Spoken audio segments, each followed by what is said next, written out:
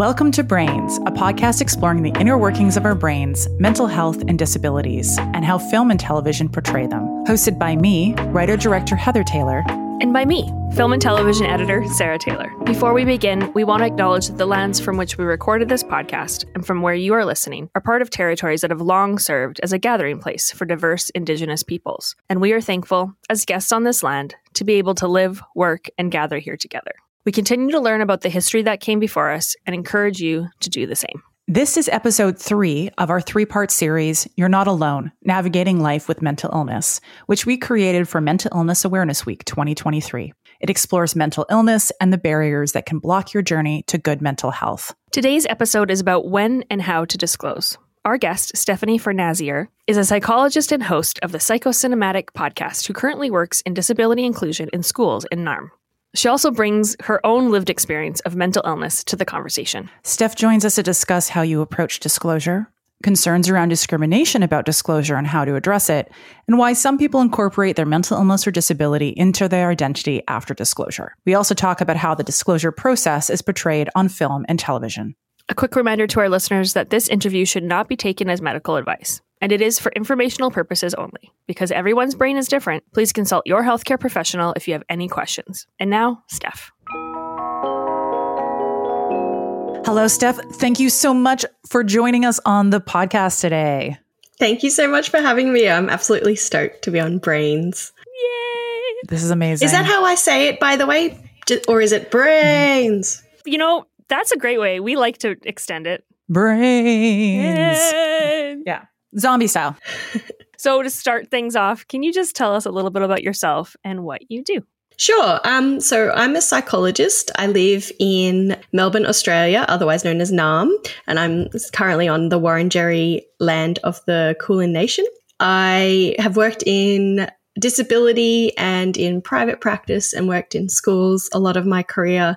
And I'm currently working in more of a policy implementation role in our government system at the moment, implementing disability inclusion across schools. And I also have a podcast, which is called Psychocinematic, and it's all about representation of mental illness and disability in film and TV from a psychology perspective. I was saying to someone today, like, we are the perfect halves of each other. Like, we are the film and TV people coming at it, and you're the psychologist coming at it, and together we're a perfect whole. So really, you have to listen to both of our podcasts all the time. We love listening to your podcast, and we just love everything about you. You're obviously our best friend. Likewise. I think disclosure is such an important and nuanced discussion. And so we're so pleased that you came on to talk to us about it. So how do you know when it's time to disclose your mental health diagnosis or your disability? Yeah, it's a big question, but I luckily thought a lot about it. For myself, I guess for some background on myself, like I have generalized anxiety disorder, and I think it's been a journey of when I've felt comfortable disclosing that to anybody else. And I think it really depends on the context, your own comfort level, and where you are in your sort of mental illness disability acceptance journey, and also what kind of outcome you want from that disclosure, or what you think would benefit from disclosing that. In an ideal world, everyone would know everyone's disability or mental illness and it wouldn't be a thing. But unfortunately, we don't live in that ideal world. I think for me, if I was giving advice to anyone else, I think a good rule would be if there is a need that isn't being met for you, where you are in the environment, whether that's in your workplace, in your school setting, or even maintaining a friendship with someone or in a relationship. It's a bit of a cop-out because ideally needs should be met anyway, but I think it would be a good opportunity just to disclose. For example, if you're in a workplace and say it's open plan and there's a lot of noise, and you have some sensory processing needs, so you might prefer to wear headphones or even sit somewhere that's a little bit less noisy, but that's difficult, or people are having expectations that having headphones means you're being rude or not being social.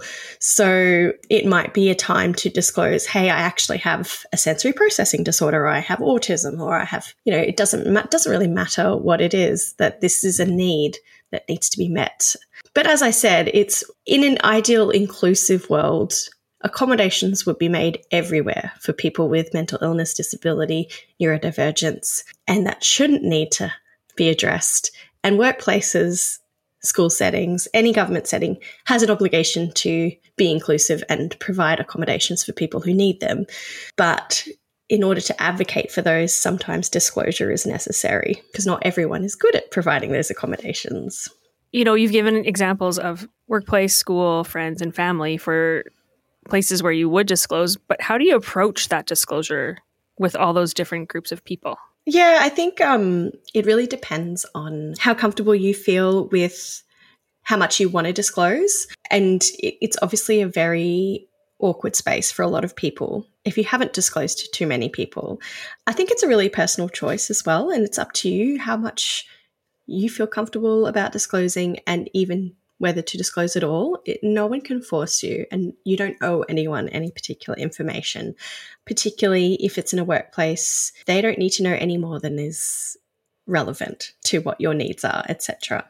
I think for me, if say it's a friend, I like to just share maybe a little bit and see how they cope with that information. So, I get really anxious around these times and see how they respond to that.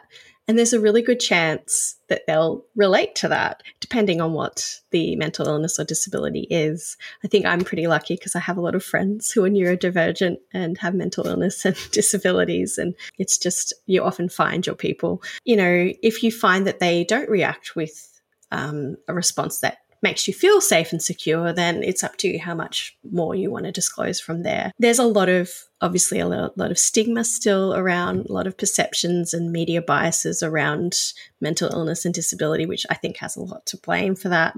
But as well as, where someone's come from in their lives, what stigmas they've been around, their experiences, their cultural experiences, their family upbringing, etc. So I don't think anyone intends to make you feel unsafe about your disclosure, but it's their own sort of journey of understanding mental illness and disability. I was reading a little bit of research about this, and according to, I think it was an article by The Conversation that was saying that, I love The Conversation, there's actually been a lot of positive outcomes generally around disclosure of mental illness in a workplace.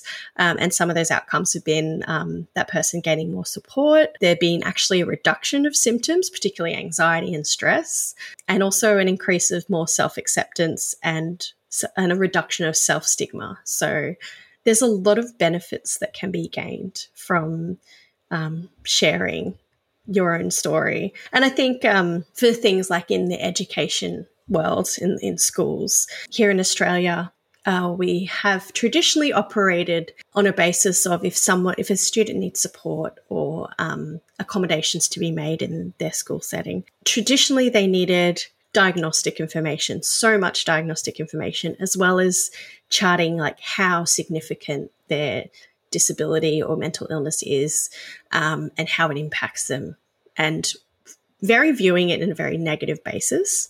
But there's a new sort of model, which happens to be what I'm implementing at the moment, that where it's more strengths-based, and rather than focusing on the disability itself, it's more what are the accommodations that are required and what is the school actually doing to accommodate those needs. So there's no need for a diagnosis. There's no need for all of that paperwork to show how disabled you are, but it's more what are the needs and are the schools actually meeting those needs? So I think that's been a really refreshing change where there doesn't need to be as much disclosure around those things. It's just, this is a need I have. You need to meet that need.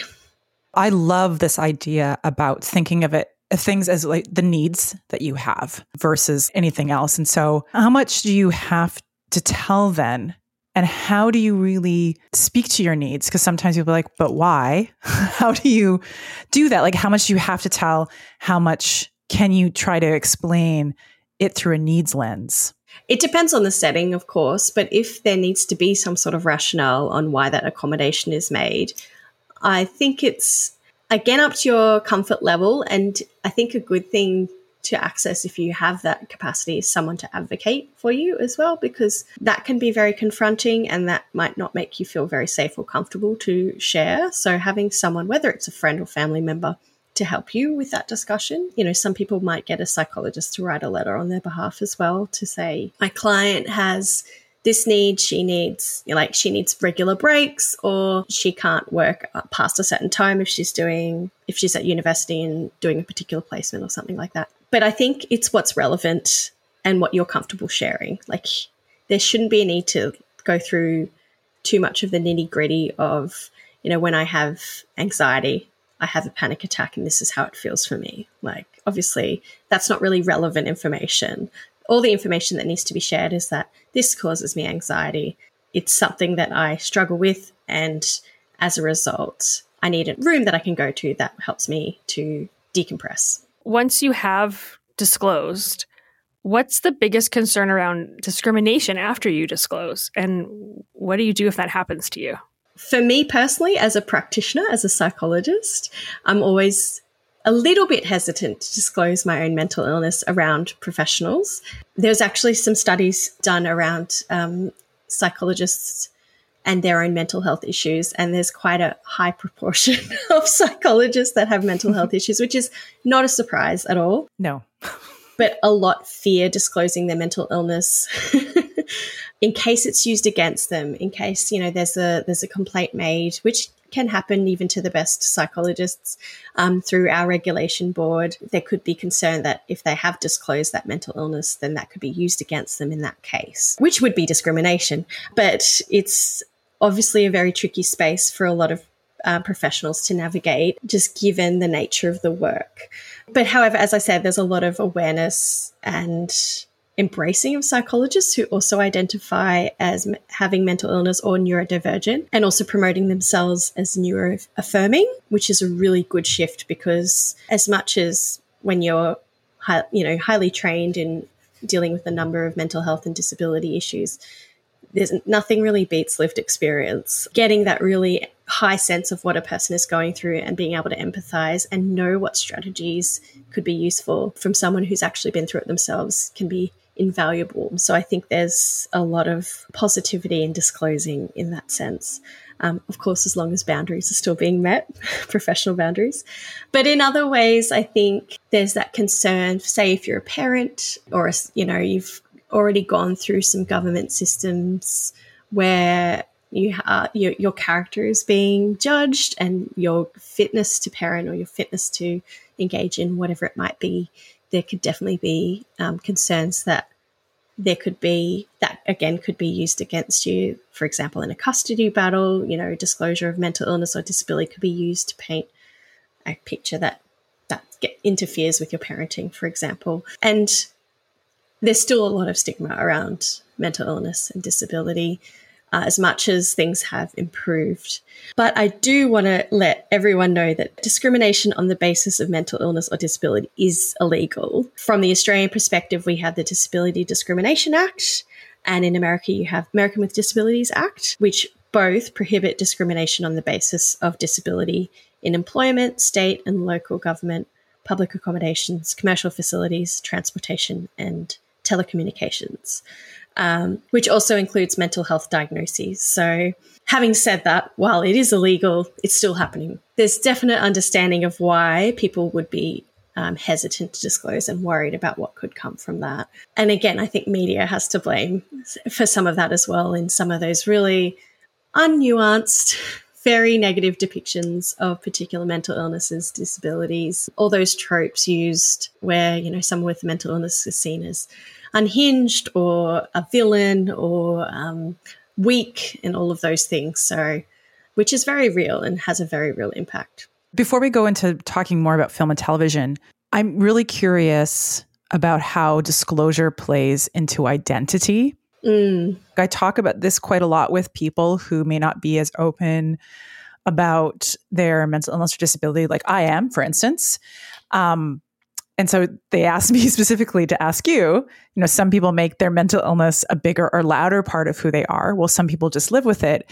How do you reconcile that and make those choices for yourself? Yeah, I know lots of people, as I said, with different mental illnesses, disabilities, and some who do not want to talk about it and would rather no one ever know about it and really sees it as very separate from themselves, and others that it is very much a part of themselves. They embrace it. They, use it as part of their identity, and without it, they wouldn't feel like themselves. I don't think there's a right or wrong way, and it's a very personal choice.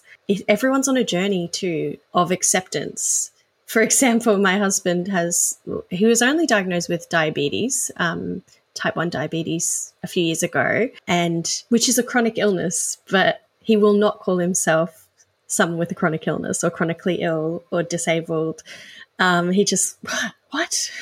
But, in time, he might decide that he's more willing to embrace that label. And it's very contextual and dependent on what you're doing. Like he's just started his career as a doctor, so I think he doesn't want that to interfere with anything else that's going on for him. In his mind, that's what that would be doing. It's really up to the person, and I think there's real benefit in feeling empowered and wanting to be very open and shout it from the rooftops that I'm disabled. I think that with that can come from lots of positivity and acceptance that can really help to manage the symptoms or the barriers that come from that.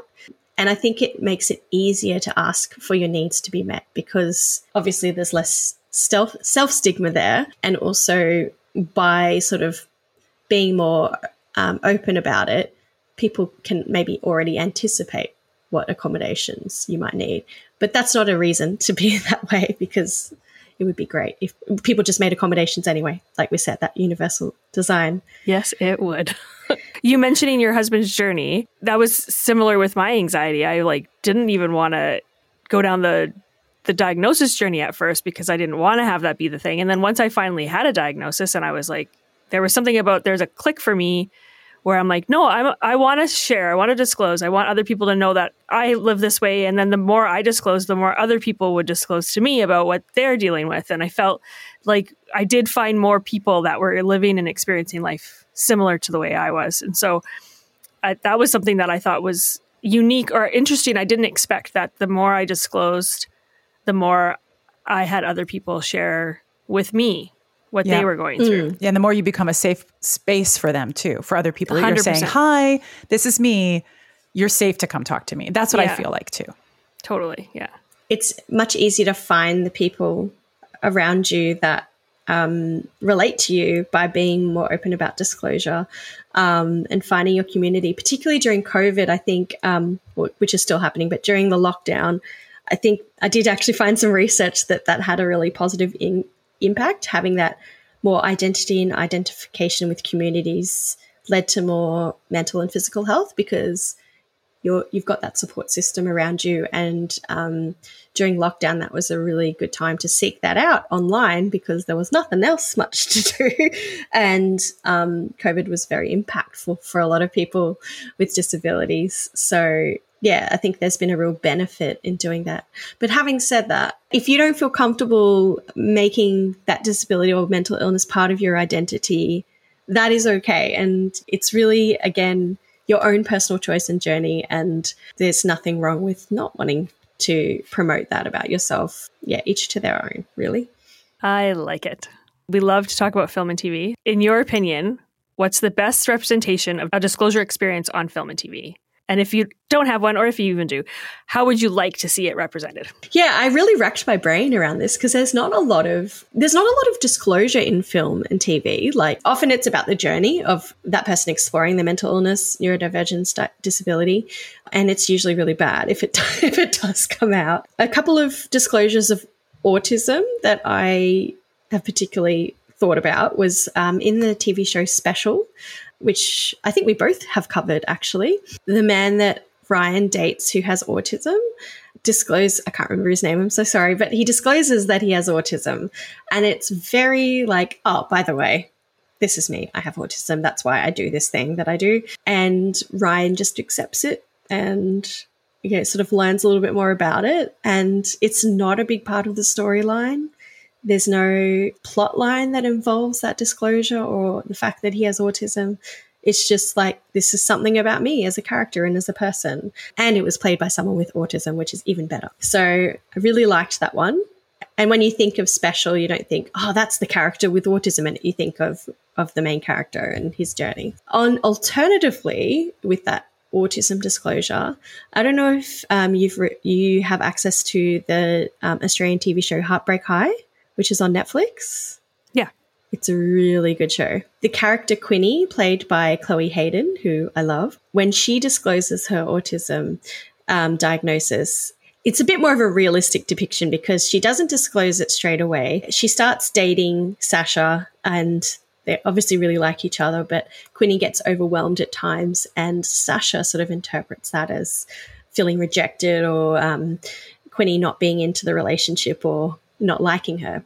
And then I think Quinny's more pushed into disclosing, I have autism. That's what's going on for me. Sometimes I need some space. And Sasha, who's not neurodivergent, well, she doesn't have autism, her reaction is a bit more of a reflecting on some of the misunderstanding she has of autism, such as, well, you don't look autistic, which is 100% more realistic because that is often a reaction that people will say. And she comes to accept it, but I think there's also a lot of growth Sasha needs to do in understanding what is actually being an accepting, inclusive partner because if you've seen the show, Sasha really does push Quinny into situations she's not comfortable in and doesn't respond to the needs she has very well. And as a result, spoiler alert, they break up, which maybe the disclosure wasn't as positive, but it's I thought a very realistic depiction of some of the misunderstandings, the stigma and the growth people need to have to understand autism itself, which I think was a really powerful depiction. But I have one more in terms of mental illness as well. I couldn't find a really good depiction of a mental illness disclosure, like, depression, anxiety, or any sort of mood disorder. And the closest I came, and it's a movie I really dislike, is Silver Linings Playbook. When Bradley Cooper and Jennifer Lawrence have that conversation at the dinner table about, that he's come out of a mental institution, he's got bipolar, and these are the meds he's been on, and she discloses her own mental health history and the meds that she's been on and the impacts they have. I think that scene was the best scene in that film for me because it's such a more validating sort of representative scene of they're just chatting freely about the antipsychotics they've been on and there's no judgment between them. It's just sort of talking about matter-of-factly what the sort of effects of those meds were. So, yeah, that was like the best I could find. Yeah, at least wasn't super stigmatizing. It's really interesting because I feel like we see characters who are going through things like depression and anxiety, but we don't necessarily see the disclosure of it. Yeah. But I know that, again, I'm going to give another example that's in the autism space, but that was surprising to me was Not Dead Yet. Oh, I haven't seen that. Rick Glassman plays an environmental lawyer and he's doing he's kind of very particular and he has a new roommate now and she's like, do you have Asperger's or something? Mm. And he says, yes. And then she's so embarrassed. And then at the end of the episode, he says, I want you to know that it's not called Asperger's anymore. I'm autistic and I like things this way because it makes things less stressful for me. And he explains why he has rules. And then there are episodes where there's one where he masks a lot around his girlfriend and they basically are like, we love you as you are. You should show who you really are because she's someone that you're supposed to love too. And she should love you as you are. And it was really beautiful because they weren't referencing autism, but just him as a person, that he was hiding the parts of him that shone, which was just really beautiful. Oh, that sounds really lovely. I need to watch that now. Yeah, it's really good. And it's nice when a depiction is realistic and how people can sort of throw away, are you Asperger's or something? And then the actual outcome of that and then having a positive understanding of that moment. That's pretty good. Your next question was what a good depiction should have in it. Yeah, what do you want to see? I think I would love to see a disclosure that is the protagonist's or the character's choice and it's not coerced. So it's where it's in their comfort zone and they feel comfortable disclosing. Also, it not being a major dramatic plot line and more of something that's just, it's just there, rather than being this is an episode about someone disclosing that they have depression or whatever it might be. And having it in line with an accurate portrayal of that disability or mental illness and with correct facts represented, just like in the one that you mentioned where, he says it's actually not called Asperger's anymore. Obviously, the response being acceptance and that development of understanding. Mistakes can be made in that situation, but with some learning and correction and acceptance down the track. And also for it not to be sensationalized and like kind of used as a red flag or, as a future drama or a plot device. Really annoys me when mental illness or disabilities is used or whatever happens within that as a plot device to make something else happen. It's kind of lazy, I think. I'd like to see it in the workplace. I'd like to see what actual accommodations look like. Yeah. Because I feel like I never see that. Like when someone's like, what accommodations can you ask for? I'm like, I don't know, because I've never seen or understood what I could ask for. Yeah, that's a really good point. We don't see a lot of that in media, whether it's, fiction or nonfiction, and even in school places too. I've been thinking about school, like depictions of kids with disabilities at school. And most of the media that we see about that is like, oh, these kids are really bad behaved and teachers are pulling their hair out and it's all a horrible mess and everything's badly run and badly resourced, which is, to a point true. But it's very demonizing of the kids' behavior rather than what can be put in place to make that student feel safe, comfortable, engage in school and, feel accepted.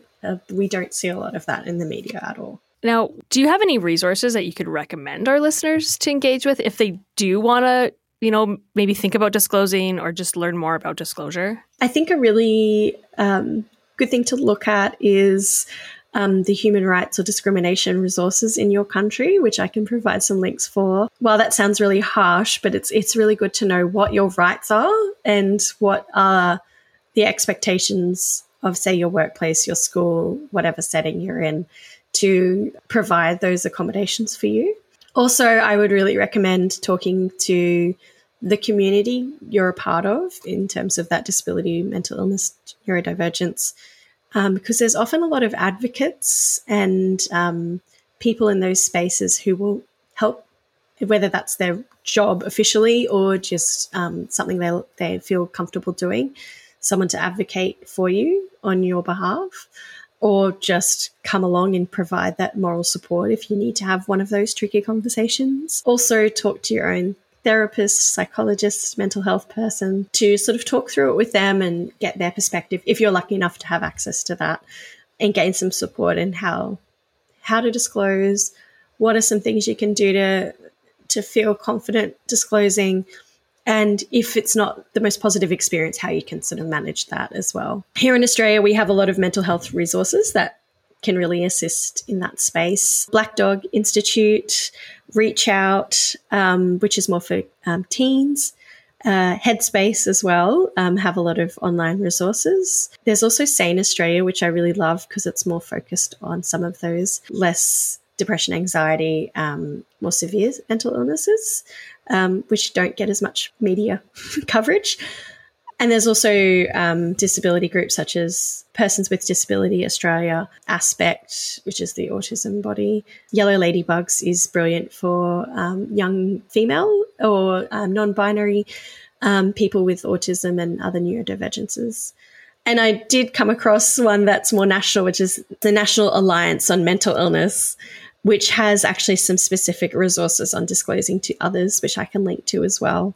But there's also Very Well Mind, and there's also hbr.org that have some resources around how to disclose your mental health condition, and what happens when an employee discloses a mental health condition. So as an employer, how you can support them through that as well. I'll send them all to you so you can have them in the notes. Fantastic. I'll ask one last question. Where can people find out more about you, your podcast, following online, become your best friend? Like, how do we do this? I'm happy to have more best friends in my life. So my podcast is Psychocinematic podcast. It's on all the podcast platforms. If it's not on one, tell me and I'll make sure it's on there. We have a website, www.psychocinematicpodcast.com, which has all my links, but I'm also on Instagram at Psychocinematic Podcast. I've got TikTok, which is at Psychocinematic, and Twitter at Psychocinematic Podcast, although I'm not on Twitter as much as I was before. Amazing. Thank you so much for joining us today. It was such a pleasure. Thank you so much. And we appreciate you talking to us from across the world. Yay! Yes. And I'm really excited to have you on the Psychocinematic Podcast as well. Yes. Thank you so much for listening to the third of our 3-part special on navigating life with mental illness. We hope this has given you more insight into the journey to good mental health. Brains is hosted and produced by Heather and Sarah Taylor, mixed and mastered by Tony Bao. Our theme song is by our little brother Depesh, and our graphics were created by Perpetual Notion. If you like what you hear, please rate and review us and tell your friends to tune in. You can reach us on all social platforms at Brains Podcast, spelled BRAAINS Podcast. You can also go to our website, brainspodcast.com, where you can contact us, subscribe, and find out a little more about who we are and what we do. Until next time, I'm your host, Sarah. And I'm your host, Heather. Bye!